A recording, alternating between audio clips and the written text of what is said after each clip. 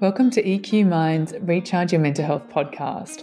I'm Chelsea Pottinger, the host of this show, and today I'm very excited because we have Dr. Jonathan Fisher joining us, who is a clinical cardiologist, certified mindfulness meditation teacher, corporate wellbeing consultant, and global keynote speaker.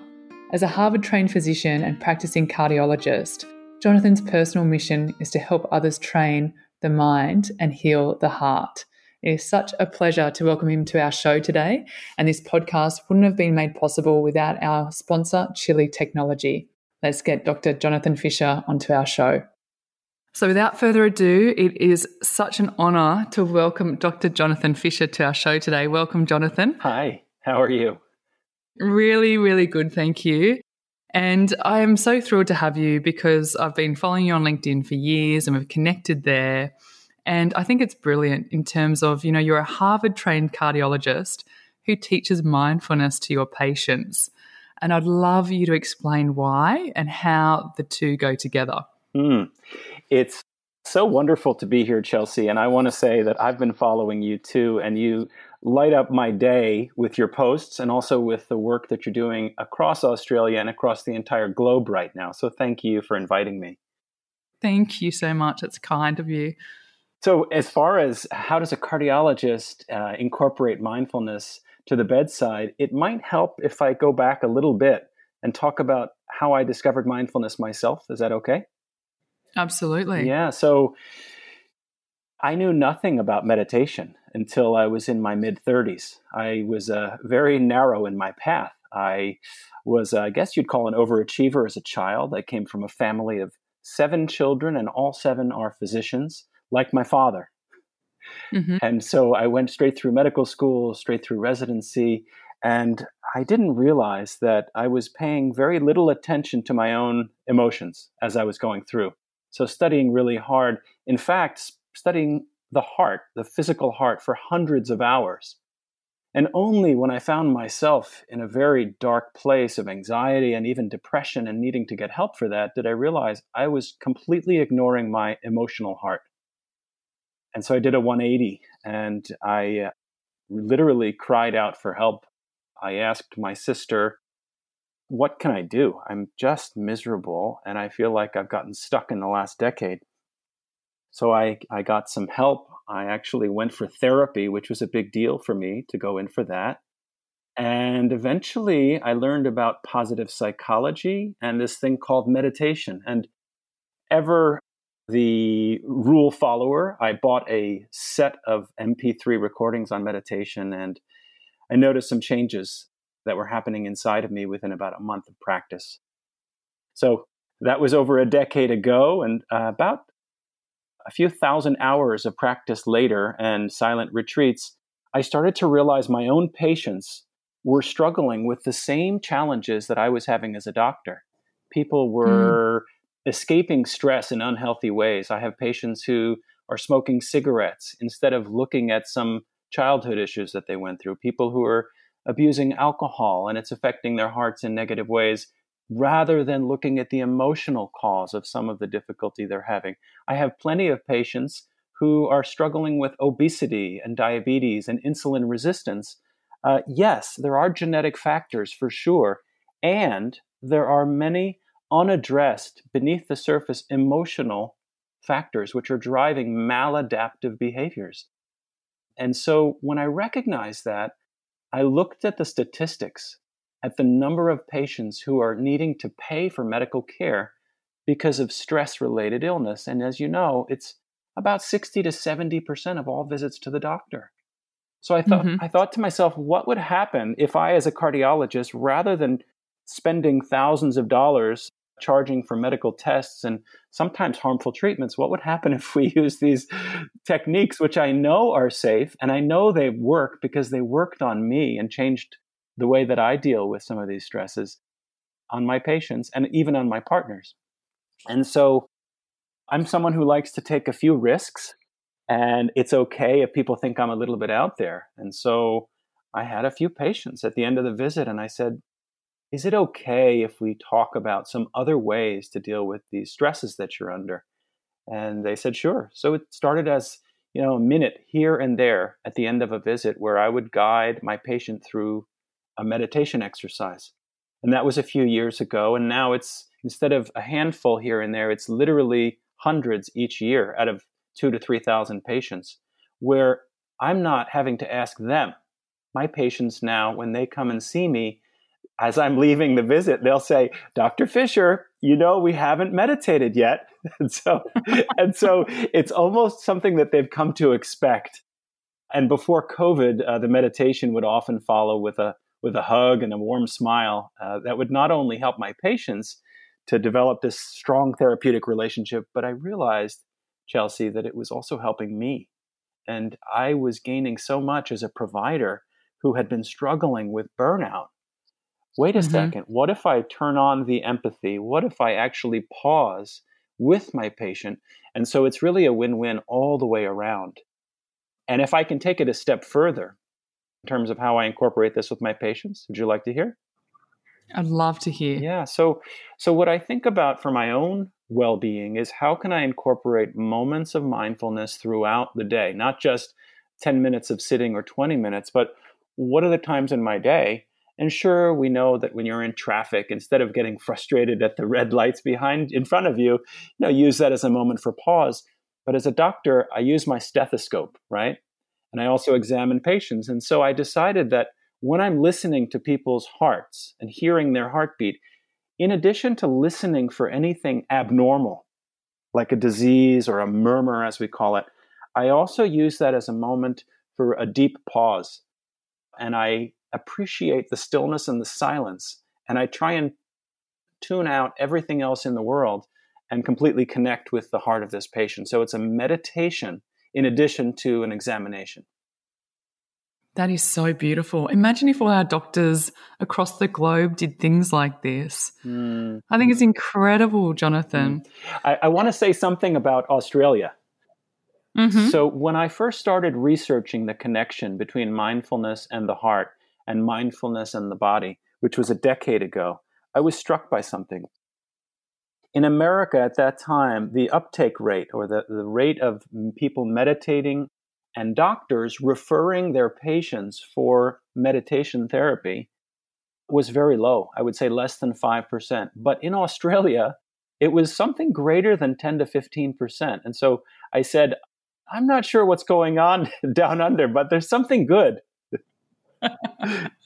That's good to hear. Yeah. That's a positive news story. Yeah. This podcast is proudly brought to you by Chili Technology. Even though winter is here, we still need a cool body core temperature to have great sleep efficiency and deep REM. An easy way to get our body core temp down is by using an Oura from Chili Technology. You just slip it over your mattress, switch it on, set your temperature, and you're away. They even come in singles, so you can set your own temperature, since partners often like to sleep at different temperatures. To get a great night's sleep and 15% off, head to eqminds.com/podcast and use the code EQMinds15 for the Oura system. So if you're recommending this meditation and mindfulness, which I think is so beautiful, and as you're saying, you get the benefits back as well as a physician, for the people listening that aren't meditators, could you give us, some tips or benefits of why meditation is so great at protecting our heart? Absolutely. Well, what I love to do is I love to take complicated subjects and make them very simple. So I'm going to make it really straightforward. When we think about the heart, there are a few basic functions to keep it in balance. The heart has to pump nice and strong. It has to have a proper electrical circuit going through it. And it has to have its own circulation through the tiny arteries called the coronary arteries. And if any one of those goes out of balance, we end up with a blockage or an abnormal rhythm. And so when I think about the connection between meditation and the heart, there are really three. First, it starts in the mind. So heart disease often is contributed to by habits that we do. Let's say we don't get up the motivation to exercise. We eat unhealthy foods. We're smoking cigarettes. We're developing obesity and diabetes. We're not getting enough sleep. All of these are behavioral causes, and many of them are related to stress. So when we meditate, the science shows that it reduces our fight or flight response. There are many reasons for that. One of them has to do with when we meditate, we activate the vagus nerve, as you know, which can lower the blood pressure, lower the heart rate, relax blood vessels, and reduce inflammation. All of that happens when we activate the vagus nerve. Now, there are many other ways to activate the vagus nerve, but meditation is one of the most powerful. When that happens, there are changes in the brain, in the chemistry of the brain, the chemicals. So when we decrease stress and increase feelings of connection with ourselves and with others, we increase oxytocin, serotonin, dopamine, GABA, etc., and endorphins. And these have a beneficial effect on the heart. They reduce the stress-related changes. In terms of the body, blood pressure is one of the most common causes of blockages in the arteries, heart attack, kidney disease, and stroke, high blood pressure. Many of the causes are from the diet, the foods that we eat. When we meditate, we develop the strength of our mindfulness, which is an awareness of the choices we're making. So number one, we can make healthier choices of what food we're eating when we have that skill of mindfulness. Before we eat the chocolate chip cookie, we say to ourselves, wait a second, I can bring the front of my brain, the prefrontal cortex, online, and I can see the impact of eating too many of these cookies on my heart health. So number one, I make a change in my behavior. And as I'm meditating, as we were discussing, it lowers the blood pressure. So there are immediate effects of meditation in lowering stress levels. And there are also long-term effects when we become more mindful of our choices in terms of our behavior when it comes to all of the health behaviors like smoking, diet, etc. So it affects the brain, it affects the heart, it affects the blood vessel, and it affects our choices and our behaviors. It's incredible. It should be one of the things that's on everyone's prescription pad is meditation, with all those health benefits. So it should be. And the resistance to this, Chelsea, and I'm always interested in if these things are so good for us, why aren't we all doing them? And why aren't our doctors recommending them? And I think for me, that's where the solutions lie. The solutions lie in looking at people's reasons for not doing it. And doctors have a culture where we don't like to change. We like to hold on to old ways of doing something unless there's a compelling piece of research that says it's time for a change. And there was such a change in literature in 2017, which I noticed, I posted, and I'm still not sure that all cardiologists are aware of this, but the American Heart Association in 2017 published an official document talking about the benefits and the research behind meditation and heart disease. And their conclusion was that meditation is useful in the treatment of cardiovascular disease for the reasons that I just went over. And so if you ever meet a doctor who's not quite sure, you can refer them to this official document. And now, since then, we have even more research showing the connections. That's incredible. And I think that's really powerful because now the meditation's been around for thousands of years, but now the scientific world and the literature's caught up. And so there's so much published research in that space, which is excellent. And when it comes to meditation, Jonathan, how do you coach people? I think there's a lot of fear around, am I doing it right? My mind's not still. When should I do it?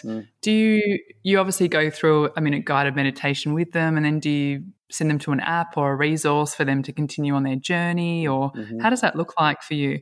Yeah, so the first thing is I explore what someone's beliefs are about their own mind and how much control they have over their own choices.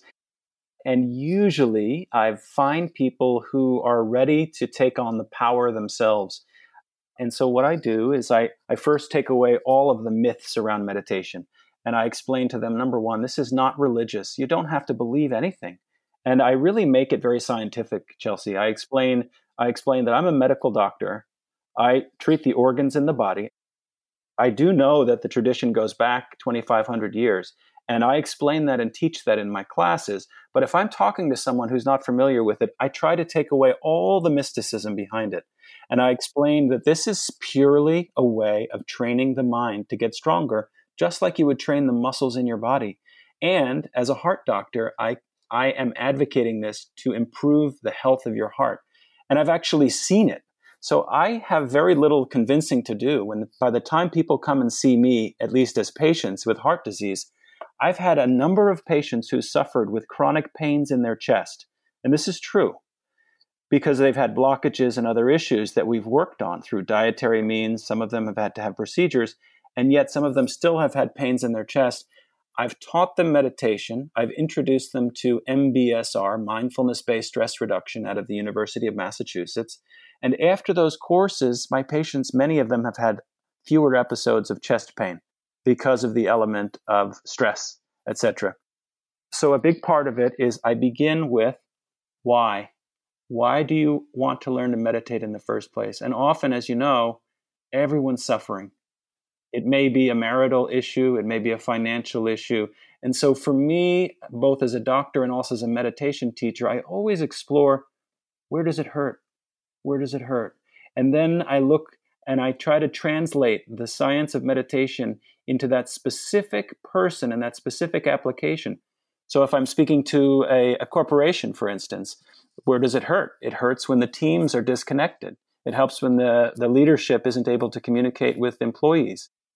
And so that's maybe the avenue that I'll go. Whereas if I'm with someone in a medical setting, it literally will be a pain somewhere in the body. And we'll start from how mindfulness has been shown in research to help with pain. So I try to have almost, I'll admit to you, Chelsea, almost like a marketing mindset, right? So, Yeah. So I'm thinking, who am I speaking to and what are their pain points? What is their need? And only then do I start to talk about, well, here are the benefits for you. Does that make sense? Yeah, nice. Absolutely. Yeah, it helps them with their intrinsic motivation too, I'm sure. Finding out what their true why is and what their pain points are before you, offer the benefits of meditation. And then they would go through an 8-week sort of MBSR program, would they? Or so the very, very motivated patients will go through MBSR. The majority of my patients do not. So typically, I'll refer patients either to my YouTube channel or to any one of a number of wonderful apps. So, the top apps in this billion-dollar industry are Headspace, which helped me tremendously. Insight. Same here. So I bought a lifetime membership to Headspace. They're going to. So did I. Yeah. Headspace. Calm is another one. Insight Timer is the one that I started with about a decade ago. And what I love about Insight Timer is that there's a whole selection of teachers. Some of the greatest teachers in the world are on Insight Timer, and I know you're on there too. And so it's another reason to go. And so those would be sort of some of the big three. I happen to also guide meditation on an app called Wellness Coach and do other coaching there. So I would start with one of the top reputable ones. And then there's another wonderful one if you want to do a slightly different style called Waking Up, and that's with Sam Harris. And he teaches more of a what's called non-duality form of meditation, really stepping away from the subject-object distinction and introducing a sense of oneness, if you will, connection with everything. So I usually recommend an app, and I write it down on a piece of paper for my patients, and they go home. And at the next visit, whether it's 1 or 2 months later, I ask them, because I make a note in their medical chart. I say, I have recommended these interventions, these meditation apps, and then I will tell you 9 times out of 10, the patients have come back, they've been using the app, and they say that it's already starting to change their life. And can we meditate together again? So usually the apps are sufficient. Wonderful. That is so wonderful, Jonathan. That just makes me so happy. It's incredible. It's absolutely incredible. And leaning on your personal story, and thank you for being so honest and vulnerable at the start, as a clinician and type A, very high functioning and very successful cardiologist and going through burnout, with suffering anxiety and depression. What else are you doing for your mental health? I know you're huge into meditation. What else do you do to make sure that you are taking care of yourself? So it starts with the physical body. I can't ignore the physical body as a doctor, right, for 20 years. And so it depends on how much time we have, Chelsea. And you know so much about nutrition. It's not even funny. But I'll tell you this big secret that doctors really aren't learning enough about nutrition going through medical school. And so when I say, how do I start thinking about my own health? Well, what goes into the body, right? What goes into the body? So it starts with nutrition, which is really looking at how many plants and nutrients can I get into my body in a day. In terms of sleep, I'll confess that I don't always keep my devices outside of the room. I just listened to your podcast on sleep. It was awesome, by the way. And I'm thinking, Chelsea's going to be mad at me if I don't do all these things. So I try to follow some basic sleep hygiene there. And then exercise has just always been a wonderful thing. I got pretty serious into triathlons for a number of years. I had some orthopedic issues, so I had to shift more on just to the bicycle and away from the running. And so now I walk outside in nature. I walk my dogs just about every day. So that's purely with the physical body. I think about the word nourish. How can I nourish my body? And how can I nourish my mind? And the body is nourished with rest, hydration, and nutrition. And the mind is also nourished with rest, intentional rest throughout the day. That's something else that is never taught in medical school, and to all of our type A colleagues who are in the corporate world. There's often a cultural stigma saying, oh, you must be weak if you need to take a break. Mm-hmm. Don't ever rest. Don't ever rest. In fact, it's better to be a workaholic. You wouldn't even believe how much more work I did today after the office. And rather that being a badge of honor, what I'd like to see is that shift. And the badge of honor is a leader in saying to everyone else, hey, do you know, I actually had a little quick nap today, or I was able to close my eyes and tune out the world for a few minutes. So that's the mental side of things.